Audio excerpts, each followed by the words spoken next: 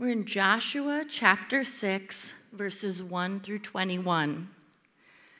Now Jericho was shut up inside and outside because of the people of Israel.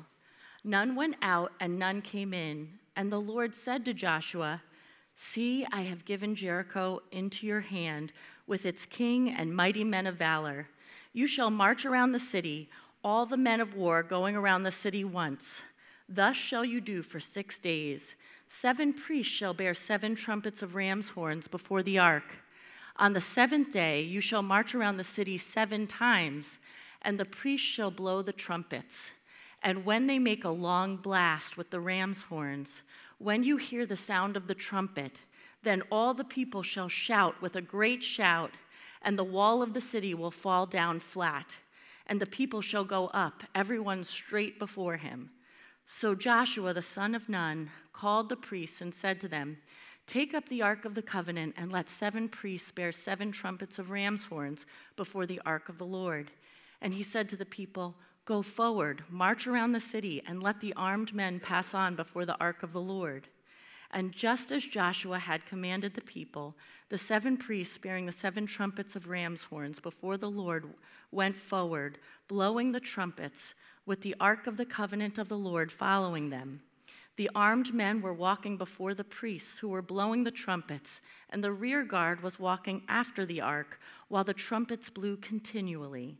But Joshua commanded the people, "You shall not shout or make your voice heard, neither shall any word go out of your mouth until the day I tell you to shout. Then you shall shout." So he caused the ark of the Lord to circle the city, going about it once, and they came into the camp and spent the night in the camp. Then Joshua rose early in the morning, and the priests took up the ark of the Lord. And the 7 priests bearing the 7 trumpets of ram's horns before the ark of the Lord walked on, and they blew the trumpets continually. And the armed men were walking before them, and the rear guard was walking after the ark of the Lord while the trumpets blew continually. And the 2nd day they marched around the city once and returned into the camp. So they did for 6 days. On the 7th day they rose early at the dawn of the day and marched around the city in the same manner 7 times. It was only on that day that they marched around the city 7 times. And at the 7th time, when the priests had blown the trumpets, Joshua said to the people, "Shout, for the Lord has given you the city.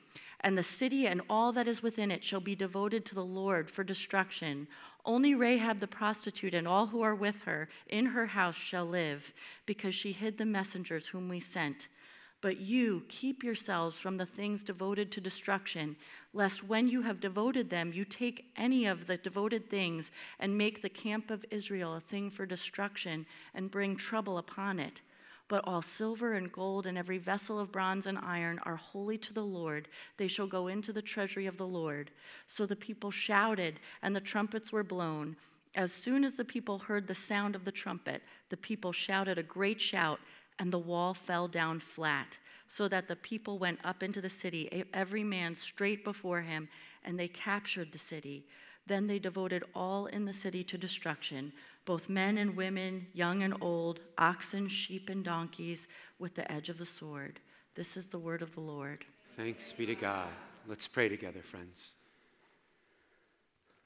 Abba, we read passages like this, and it seems on so many levels like it has nothing to do with us. Quite honestly, it's a head scratcher.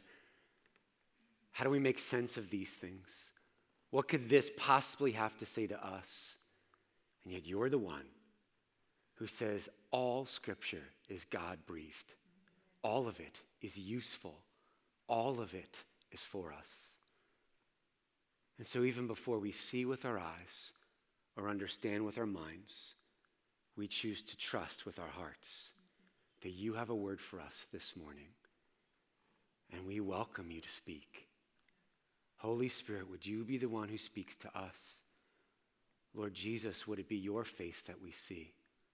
Abba, Father, would it be your love that fills us and remakes us from the inside out? We need you. And we praise you that in Jesus, your answer is always yes. And so here we are. Have your way. In Jesus' name, amen. You may be seated.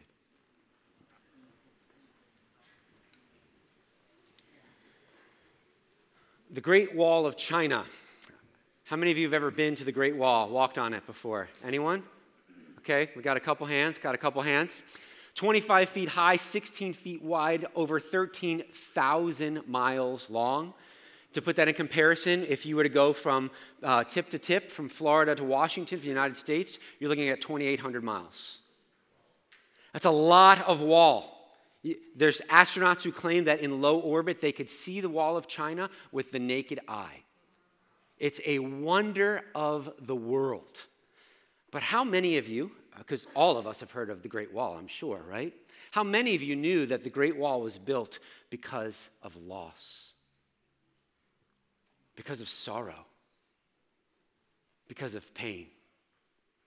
How many of you knew that the Great Wall was built because there were invading armies that were actually defeating the dynasties that were ruling in China? And so they decided they needed to protect their northern border. And they would build these walls, and then when they would fail, they'd build a wall behind it. And all of a sudden you have this huge conglomeration of walls, miles and miles of wall, all aimed at actually protecting themselves from those that they thought were going to attack them. It was built over 24 centuries.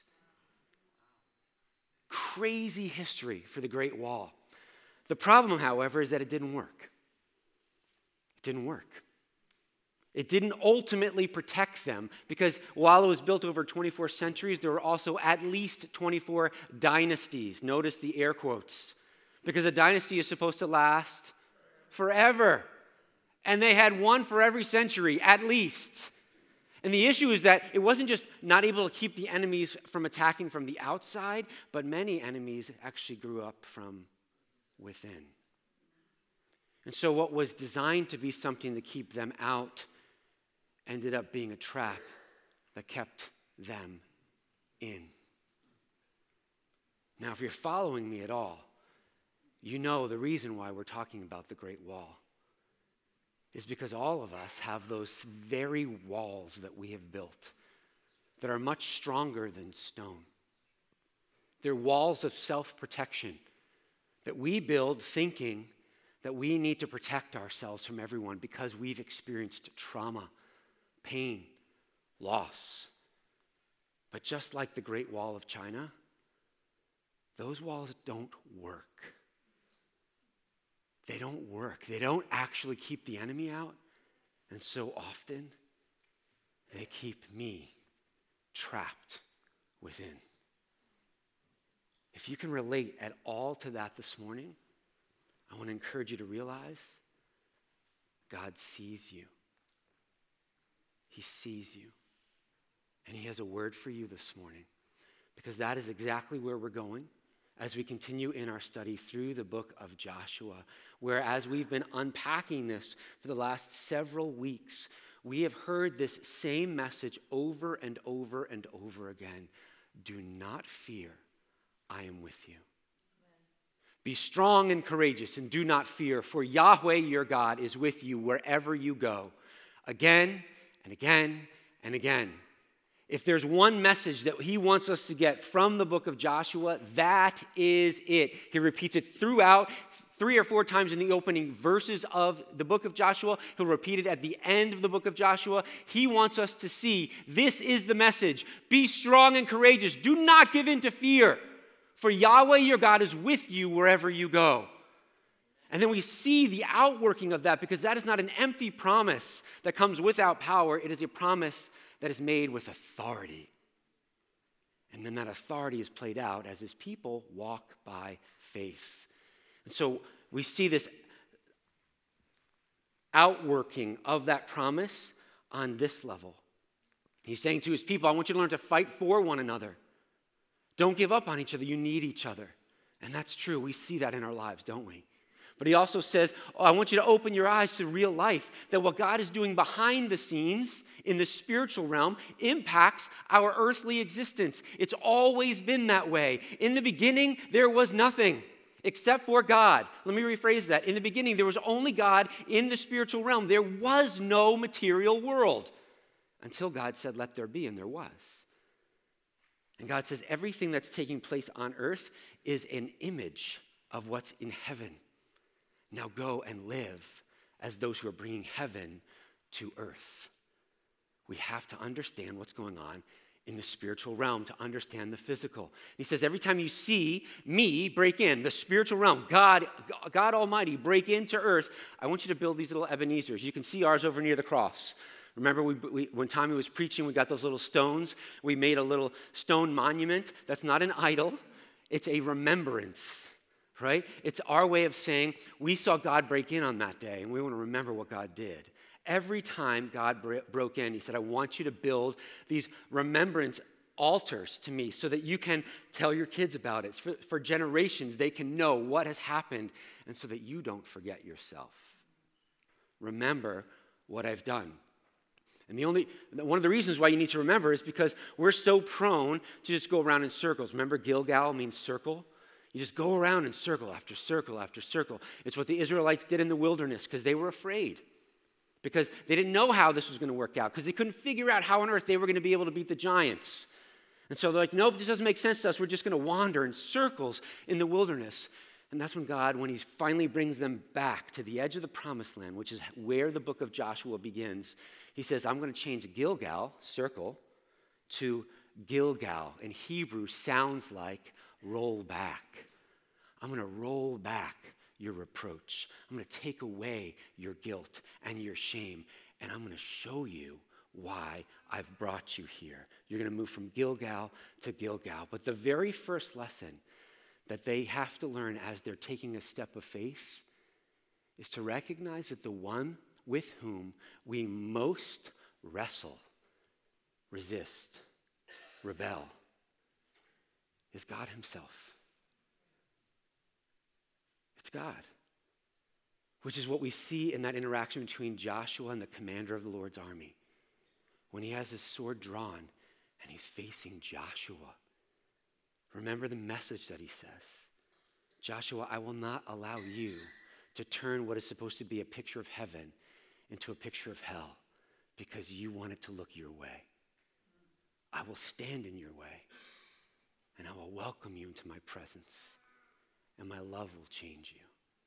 And I love how that passage ends because it doesn't ever say, and then Joshua got up and walked away. It just has him there on his face before Yahweh God. And it's beautiful, a beautiful invitation for all of us to come and to do exactly what we did last week when the Ignite team was here. And we experienced Abba Father's love just pour over us in waves, experiencing his delight, experiencing his joy, experiencing his wonder, and then watching as he heals our hearts. Friends, this has been and continues to be the message of the King for us. He doesn't want us to be afraid. Be strong and courageous and do not fear. Why? Because he's with us, and he's for us, and he's good. This morning, here's where we're going. This is our theme. Worship is how the walls come down. Did I hear a hallelujah? Hallelujah. Worship is how the walls come down. 3 points. God's heart for his people, God's heart for the trapped, and a better battle plan. So first, God's heart for his people. This will be the longest point. So if we're like halfway through and you're like, oh my gosh, there's 2 more points. There are, but they're short, okay? So just bear with me here, right? So verse 2, it says, Yahweh says, I have given Jericho into your hands. He's talking to Joshua and to the people of Israel. He's guaranteeing their victory. I'm going to see a victory. Where does that song come from? He's guaranteeing their victory. And all they need to do is live into it, is walk like what God has promised is true because he's promised it even before they have received it. I want you to notice this because we're going to keep coming back to this reality. It's what theologians call the already and the not yet.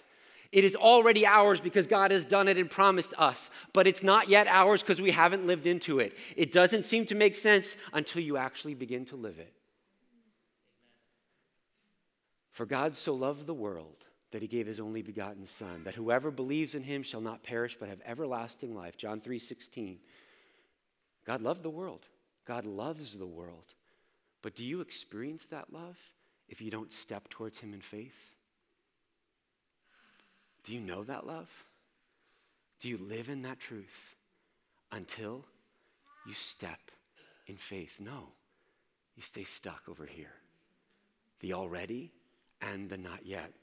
We see in our passage this echo from Numbers chapter 13 where he's saying, listen, Numbers 13 is the first time they came to the edge of the promised land, right? And they saw the giants and the spies brought back the bad report. We can't do this. They're too big and strong. We should run. And the people of Israel said, we agree with those 10, so we're going to run in Gilgal in the wilderness for 40 years.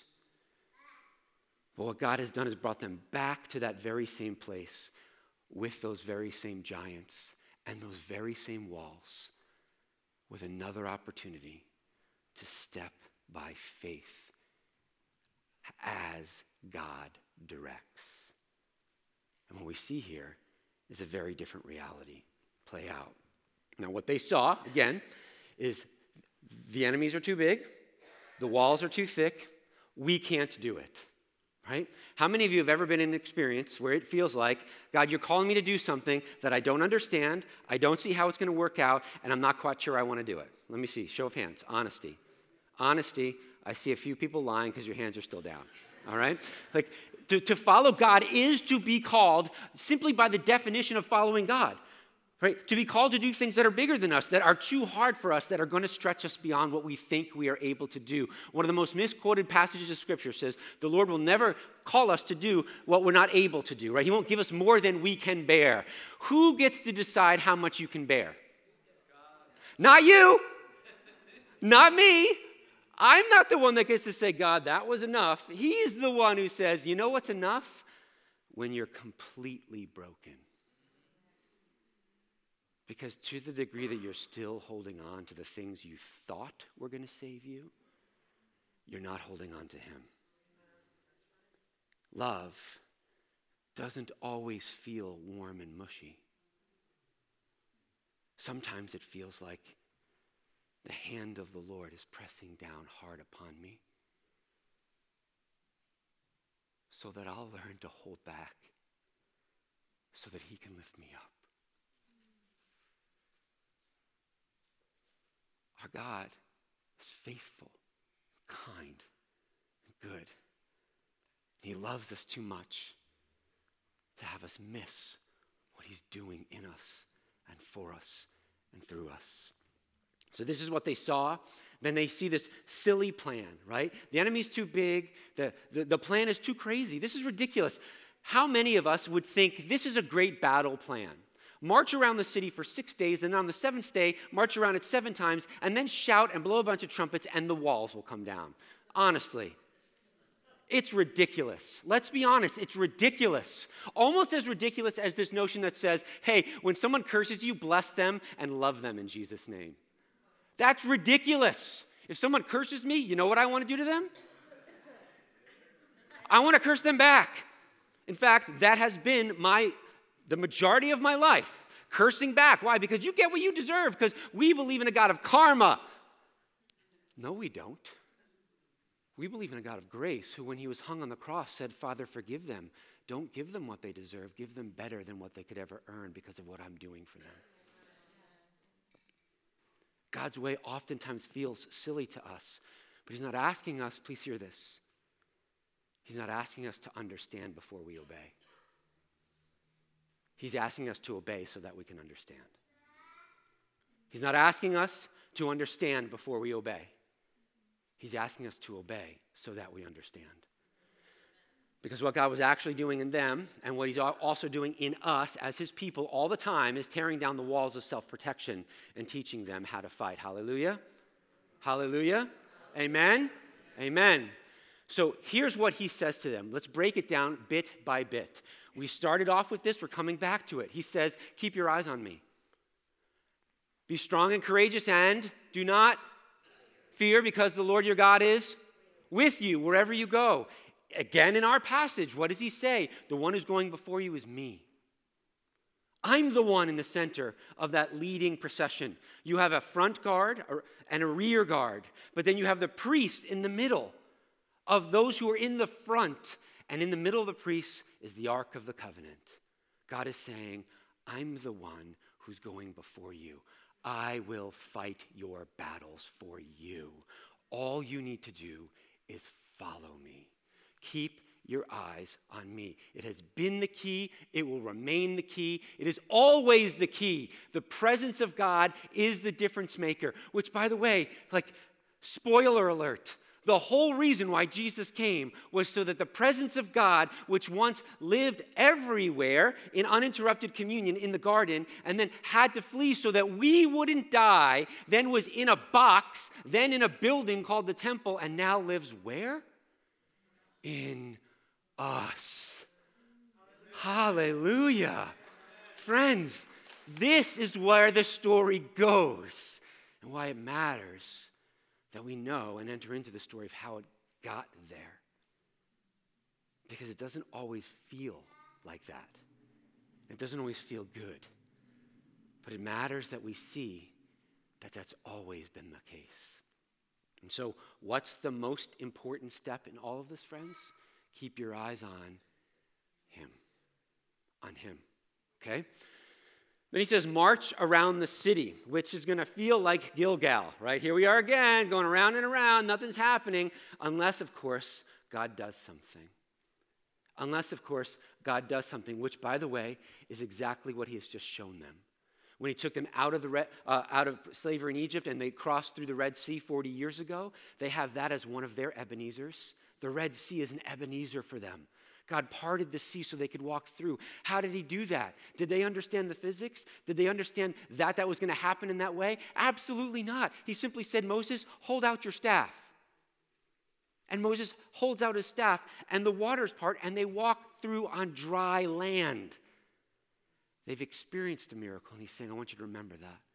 But that same miracle, in case they forgot it, they just lived through when they crossed over the Jordan, which was swollen with the waters of chaos, all the way back to the city of Adam and all the way down to the sea of death itself. And God said, I'm going to stop those waters so you can walk through on dry land.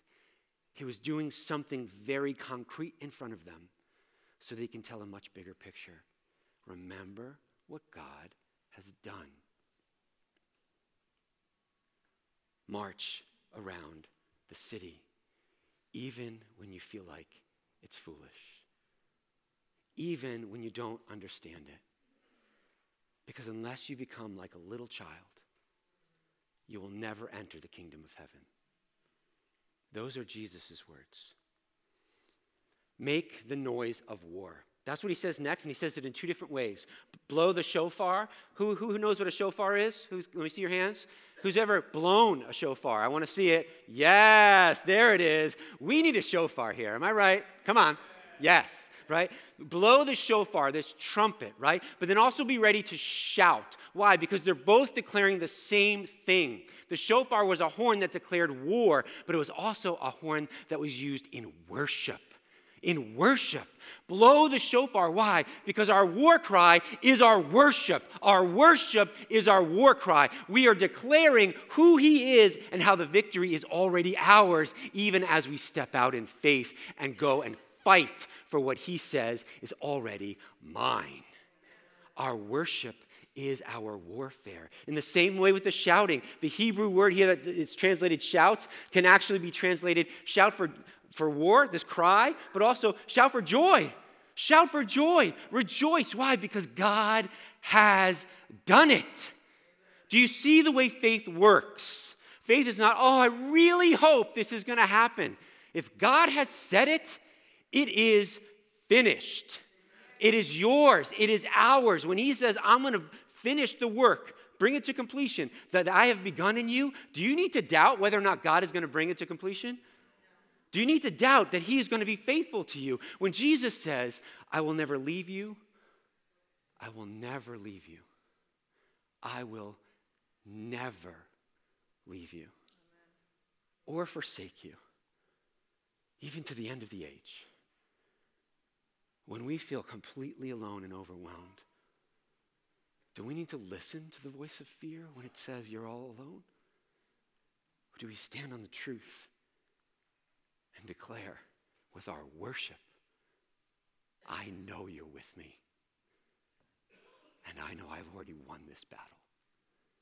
And so I will walk by faith even now. Make the noise of war. And what's the result as they do, friends? The walls of Jericho literally come crashing down. It is a miracle. There's lots of research out there, people trying to make natural what is supernatural.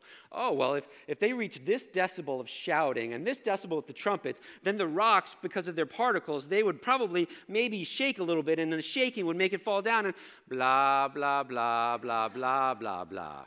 Can God use natural means? Of course he can. But our God is a supernatural God. Where did everything come from? No, it came from a big bang where there were particles that came from nothing, and then they just went bang, and that's how we all got here, right? Something came from nothing, because that makes sense. Or how about this? The God who always was and is and always will be spoke, and like a huge eruption, boom, the universe came into existence. Does that sound a little bit more like the Big Bang from the beginning? Where does this stuff come from? Him. Him. He wants us, friends, to learn to actually believe before we understand. Because our temptation to need to understand first is called control. I need control. I need to stay in control because look what happens when I control. What am I forming around me? A wall. You see the wall? It's a wall that's going to protect me because I don't want to get hurt. But it's a wall that's keeping me in and protecting me every time I look up and try to receive what the Lord has for me. It's a wall, friends. God is not interested in us jumping through hoops.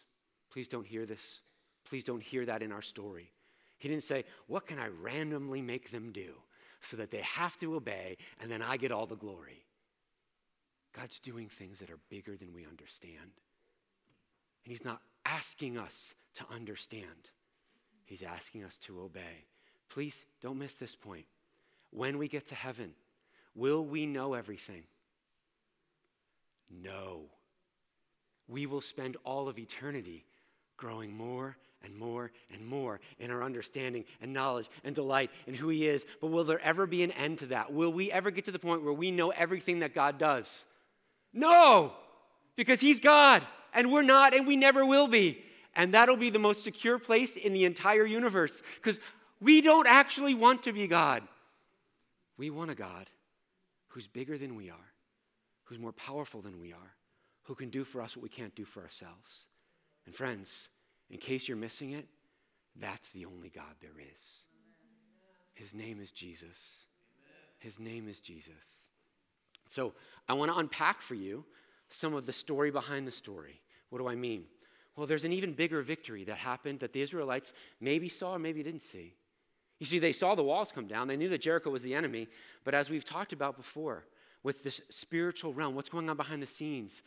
Our Jesus is interested in driving out the darkness. He's not just interested in a little plot of land in the 1040 window.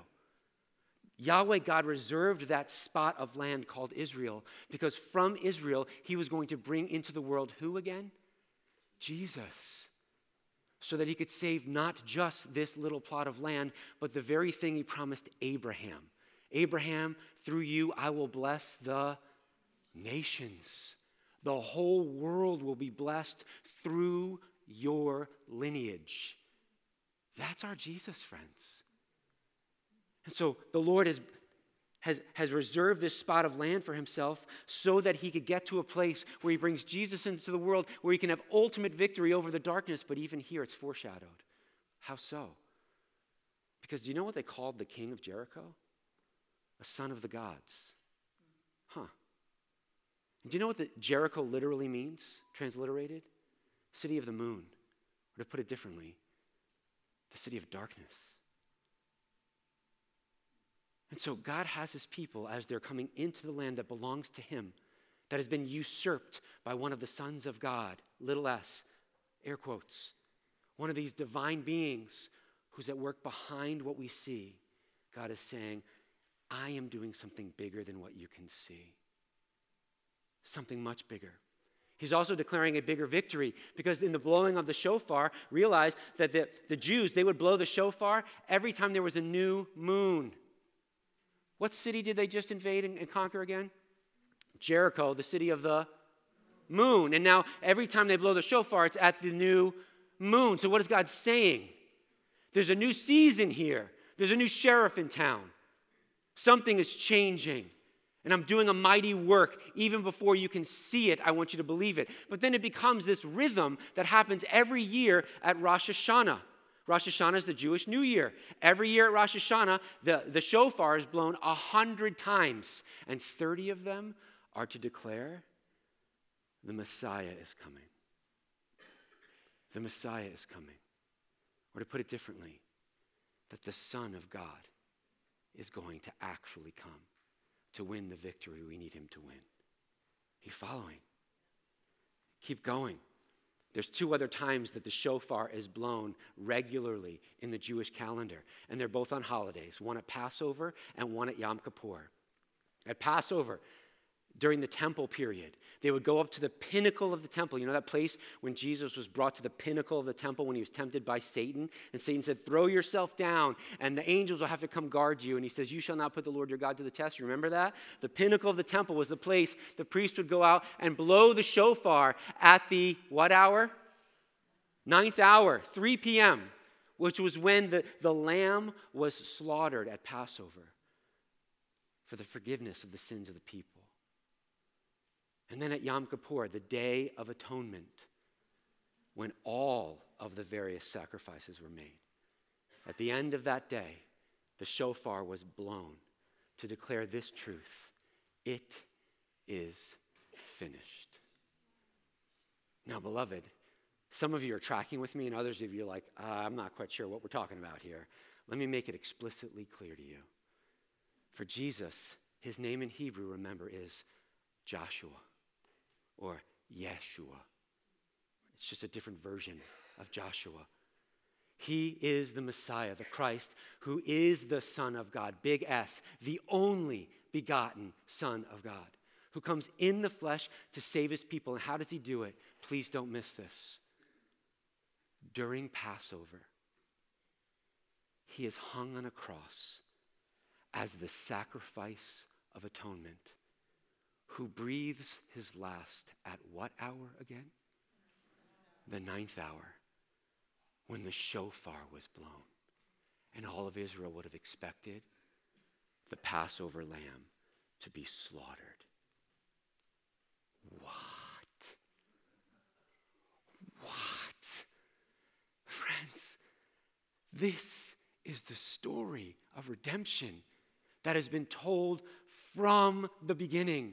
Every story in the Bible whispers his name. Every story tells the story of Jesus and what he's doing that's bigger than what anyone could see. Even the Jews of his day were thinking Jesus was coming simply to drive out Rome and to give them freedom. And Jesus had nothing to do with Rome because he was there for a much bigger enemy that they could not see, but they saw the ramifications of: Satan, sin, and death. And on the cross, Jesus defeated them all.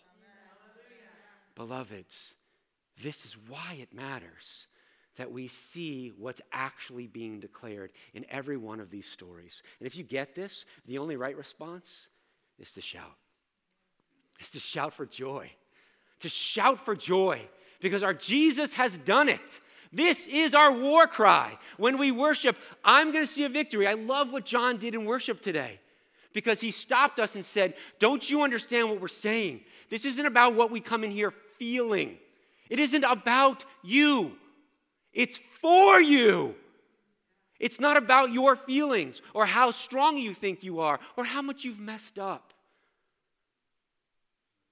or how trapped you feel. It's for you when we declare victory, because it's based on what Jesus has done and promised and given. It's not about how hard you can try or how much you understand or how ready you think you are. It's always been about Jesus. And because it's about Jesus, it can be for us. The only other option is you need to be your own Jesus. You need to save yourself. You need to work harder, be better, be gooder. I don't know about you, friends. I'm tired of that. I'm tired of that.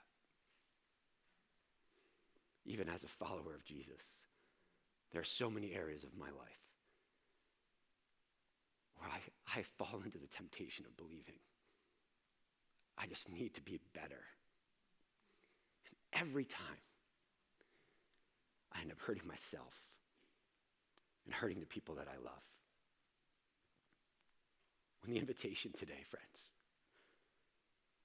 is to declare the victory and live into the victory and obey the lead, march in step with Jesus who's already won for us. Because friends, our hope is not just that he won, but that he's coming again. Jesus is coming again, friends. For the Lord himself will descend from heaven with a cry of command. Do you hear it? Shout with the voice of an archangel, with the sound of the trumpet, the shofar of God, and the dead in Christ will rise first. Did you miss that passage last time you read it in 1 Thessalonians chapter 4? Oh my goodness. What is Jesus saying? But that he's coming back, and you're going to hear his voice when he does. He's going to have the trumpets blowing the entire time. And when he comes back, who's doing the marching? The dead in Christ will rise first. He is going to show us the victory he's already had over the grave, because those that we thought were dead and gone, we will see with our own eyes and rejoice with, friends. Rejoice with. Jesus is coming again. Do you hear why it matters that we walk by faith, that we learn to fight differently in the already and the not yet? Jesus declares we are free in him. But do we live that way? He declares we are perfectly sanctified and glorified because of what he's done on the cross. But then he also says, put to death the old man or woman and put on the new. He also says, resist the devil because he's coming for you. He's prowling like a roaring lion. The already is what we have. It's our inheritance in Jesus. But we must learn to march differently as those who have guaranteed victory and are ready to hear the testimonies of those who've gone before us. That, friends, is what gives us motivation to admit everything about our walls, which is our second point. See, I told you we'd get to the second point eventually. This one is significantly shorter. You're welcome. I don't want just us to miss this, friends, because I think the Lord has something for all of us in here today about what it feels like to be trapped. I want you to remember who Rahab is. Rahab is that one in our passage who's called a prostitute over and over again. But I want you to remember what in the ancient world that meant. It did not mean that she was simply a woman of the night who went out there and chose for herself a life of prostitution. No. What it meant is she probably got married and her husband died. And she had no one. Either her father wouldn't take her back in, her brothers wouldn't take her, or she didn't have any. And in the ancient world, that meant you had nothing. As a woman, you had no rights. You had no ability to care for yourself. You were trapped. So you're in this place where you are forced into prostitution because it is the only way to live. So I want you to hear the pain of the walls of self-protection in Rahab's life. Her culture, her family, the abuse she's undoubtedly experienced, the mistakes she's made, the fear she has, all of that are why she's living behind this wall. But don't forget what happened in our passage this morning. It's what was promised to Rahab, and she had to live into. Do you remember? Joshua chapter 2, when the spies go in, and Rahab brings them in, and God promises, even though all the other walls fall down, you put this scarlet cord out of your window, and you and your whole household, all of your family, bring them into your house, and I will save you. Can I tell you, I love it when science catches up with the Bible. I love it. Because the Word of God is true, period. And science has forever, since basically the Great Awakening, right? Science has, since the Great Awakening, tried to disprove the reality and veracity of God. But science keeps getting undone. Let me give you an example. In the mid-1800s, there was an archaeological dig in Jericho, and they decided and concluded, because of their research, that there was no falling down of the walls, that this didn't actually happen. And so the story of Jericho and its conquest and everything, there's no historical evidence to support that. And basically, the Bible's a bunch of bunk. But in 1907, a bunch of Germans, I'm also German, so I take great pride in saying that, a bunch of Germans went in and did another archaeological dig. And do you know what they found? All the evidence we would ever need to know that exactly what the Bible describes is precisely what took place in the city of Jericho. The walls of Jericho. Jericho's on a hill. The walls are multiple. They're two. So when you think about Rahab living within the walls, that's what it means. They're like this.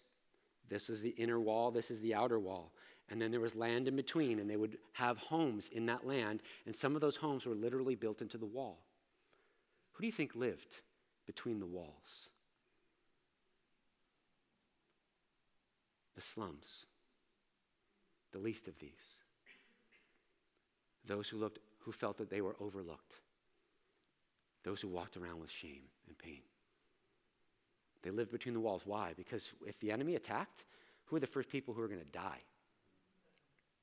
Those who lived in between the walls. All the elite, the upper class, they lived in the center of the city. They had two walls he had to get through, not just one. Rahab lived in the walls. And when this archaeological dig happened, you know what they found? Stones from the upper wall had rolled in to the lower wall. And there were feet and feet and feet of stones, some of which were burned. How do we know? Because it was harem warfare. Everything needed to get burned. It said it in our passage. I love it when science catches up to the truth of the Bible. Because our God says it, and it's true. And we can believe it, and we can live into it. But I want you to see, when he said, march around the city, and the walls are going to come tumbling down, what do you think Rahab was afraid of? If her house was literally built into the wall. That those stones, that wall, was going to fall on her. And a lot of us here today know exactly what that feels like. We're afraid to let the walls come down because we think they're going to crush us. We're going to be exposed. We're going to get hurt. We're going to be out of control. But I want you to see that the same God who saved Rahab is the same one who's coming after you. Because miraculously, again, science caught up with the Bible. Do you know what else they found in 1907? Portions of the wall didn't fall. You know what portion it was? The one that had the house built into it. Whose house was that? Rahab's. So God made all the other parts of the wall fall down. But the part that didn't fall was the one that he was coming to save. And he calls her Rahab, overcomer. because of what he promised to her. Beloved, where are you stuck today? Where are you hiding behind walls of self-protection that you think you need to hide behind? Pain is a hidden prison with you guarding the door. Please remember that. Pain is a hidden prison with you guarding the door. Last weekend, we saw an incredibly courageous demonstration of healing as our own George Schaff sat up here on stage and had our Ignite team lead him through healing prayer, where he shared some of his inner secrets and wounds, and where we saw, and with permission, sharing, where we saw, because of the way the Lord spoke to our Ignite team, that George was carrying deep wounds because he was bullied as a kid, severely bullied. And the temptation was self-protection. Build these walls so that no one gets close enough to hurt you. But when you build walls so no one gets close enough to hurt you, you know what you also don't get? Love. You protect yourself from all emotion, not just the bad stuff. And as George himself will tell you, that was part of his story. But we got to see with our own eyes the way the Lord met George behind the walls. Because where George thought he was alone and trapped as a little boy, Jesus brought him right back to that memory and said, "Here I am. I've always been here, and I've always been at work for your good." Do you remember what he said to George? "You're going to be okay." Amen. And you are, brother. Amen. And you are.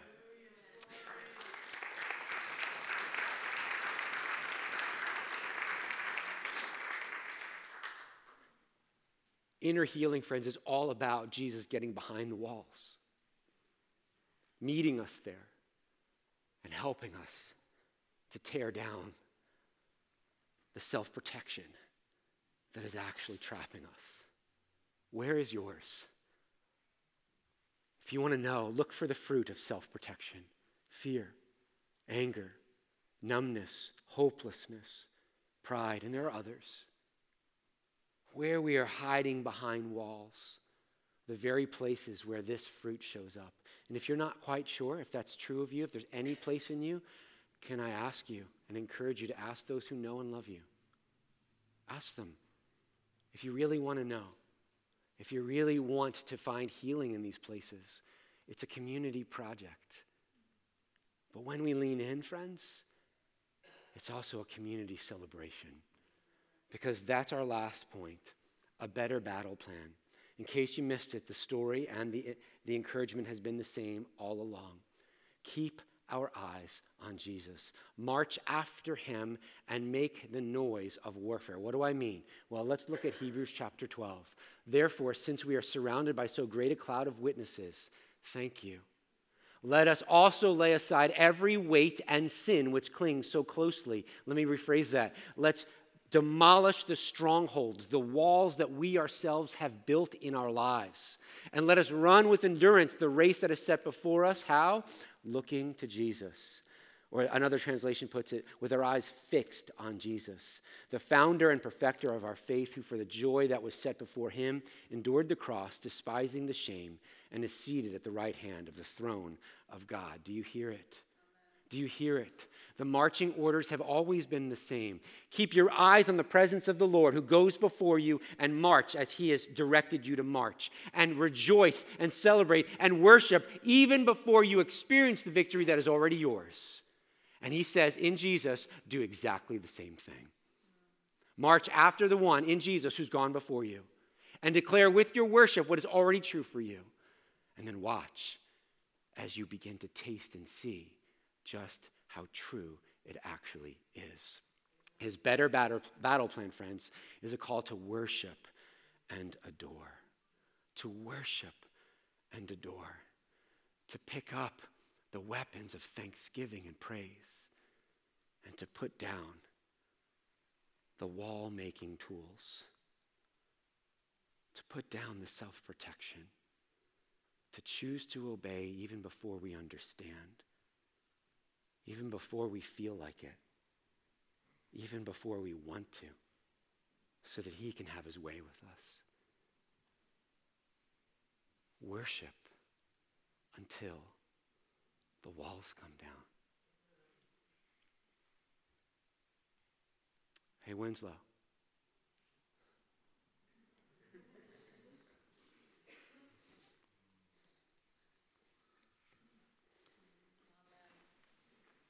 We prayed for healing in this man, and he stands before you, healed.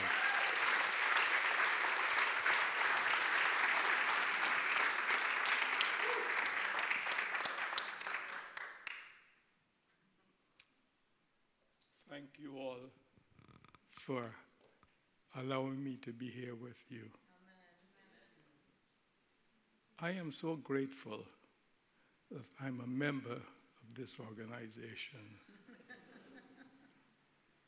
I came in this morning, and the greetings I received, I couldn't understand. Everybody thought I was this gentleman. I thank you so much for what you did for me. I'm Winslow. Last Saturday, I was here for service and passed out. Completely went out and fell down. And you helped me. You got me to the hospital, and they treated me. And I'm back with you again today. Hallelujah. Hallelujah.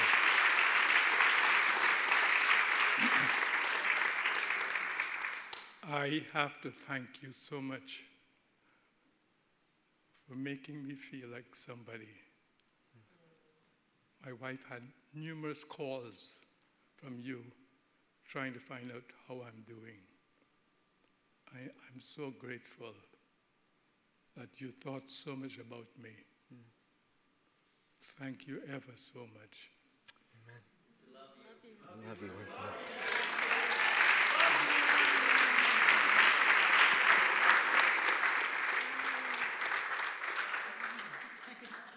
Thank you ever so much. And I want you to know that all the prayers that you had for me, I got them. I'm blessed. Thank you all for what you did. Amen. Amen. Thanks, Winslow.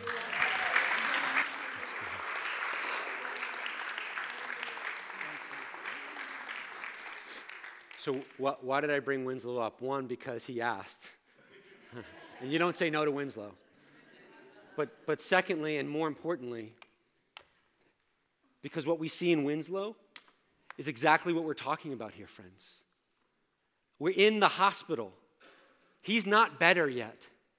And he's thanking God for what God is doing in his life and for the army of prayer warriors that he's raised up for him. And then praising God and saying these words, because Joan asked him, who loves you, Winslow? Jesus. And who do you love, Winslow? Jesus. And when he's for you, no one can be against you, friends. He's going to be with you no matter what. The way we fight our battles is through worship. Worship. Worship. We're going to sing a song right now. And as we sing that song, here's my challenge to you. I want you to start thinking of the things that you have to be grateful for. The ways God has met you throughout your whole life, or even right now in the season, like we just celebrated Winslow. I heard from Dan Gavin, who got prayer last weekend because he has had all sorts of physical pain, and the Lord took it away. Took it away. And we praise God for that. We can praise God for physical healings, for emotional healings, for seeing us behind our wall. and coming to meet us there. Even this morning, if the Lord has helped you see a place that you have a wall, can I encourage you that even that is a reason to rejoice? Because he wants to help you take it down, whatever that wall is. Let me pray for us, and then we're going to worship until the walls come down. Jesus, we love you, and we know that you love us. Jesus, we praise you for the goodness of who you are and what you've done. You are the one who's gone before us. You are our champion, our victor, and our example. You call us to march after you and to trust that the same Holy Spirit that was at work in you is the same Holy Spirit at work in us. Therefore, we do not need to doubt your promises. We need to walk in them. We do not need to understand and control and therefore protect ourselves from you. We get today to lay down our walls, to welcome you to come in and do what Paul wrote to the church in Corinth, to demolish strongholds, those little fortresses that we build inside of ourselves, thinking that somehow we're going to be more safe, when all we're doing is actually protecting ourselves from you, the only one who can heal, the only one who truly knows, the only one who is love himself. And so, Jesus, we ask for forgiveness in your name. Forgive us in Jesus' name. Thank you that your answer is always yes. We also ask that you'd show us, Lord, so give us wisdom and discernment in Jesus' name. That we would see the places where we have walls that need to come down. And now, oh God, we pray that you would give us courage to sing what you say is already true of us, to pick up the battle cry and declare the truth of who you are and who we are, to worship, Lord, until the walls come down. For the good work you've begun, you will complete. Thank you, Lord, that you're not asking us to be exposed by the lack of walls. You're inviting us into a truly safe place. You, O Lord, are a shield about me. You're my glory and the lifter of my head. Oh, taste and see that the Lord is good. Blessed are those who take refuge in him. The angel of the Lord encamps around those who fear him and will deliver them. I am the good shepherd. I am the gate. I lay down in front of the enemies to protect my sheep. Jesus, it's always been about you. As we fix our eyes on you now, Lord, we give you permission. Would you tear down our walls? Would you tear down our walls, Lord, as we worship you? In Jesus' name.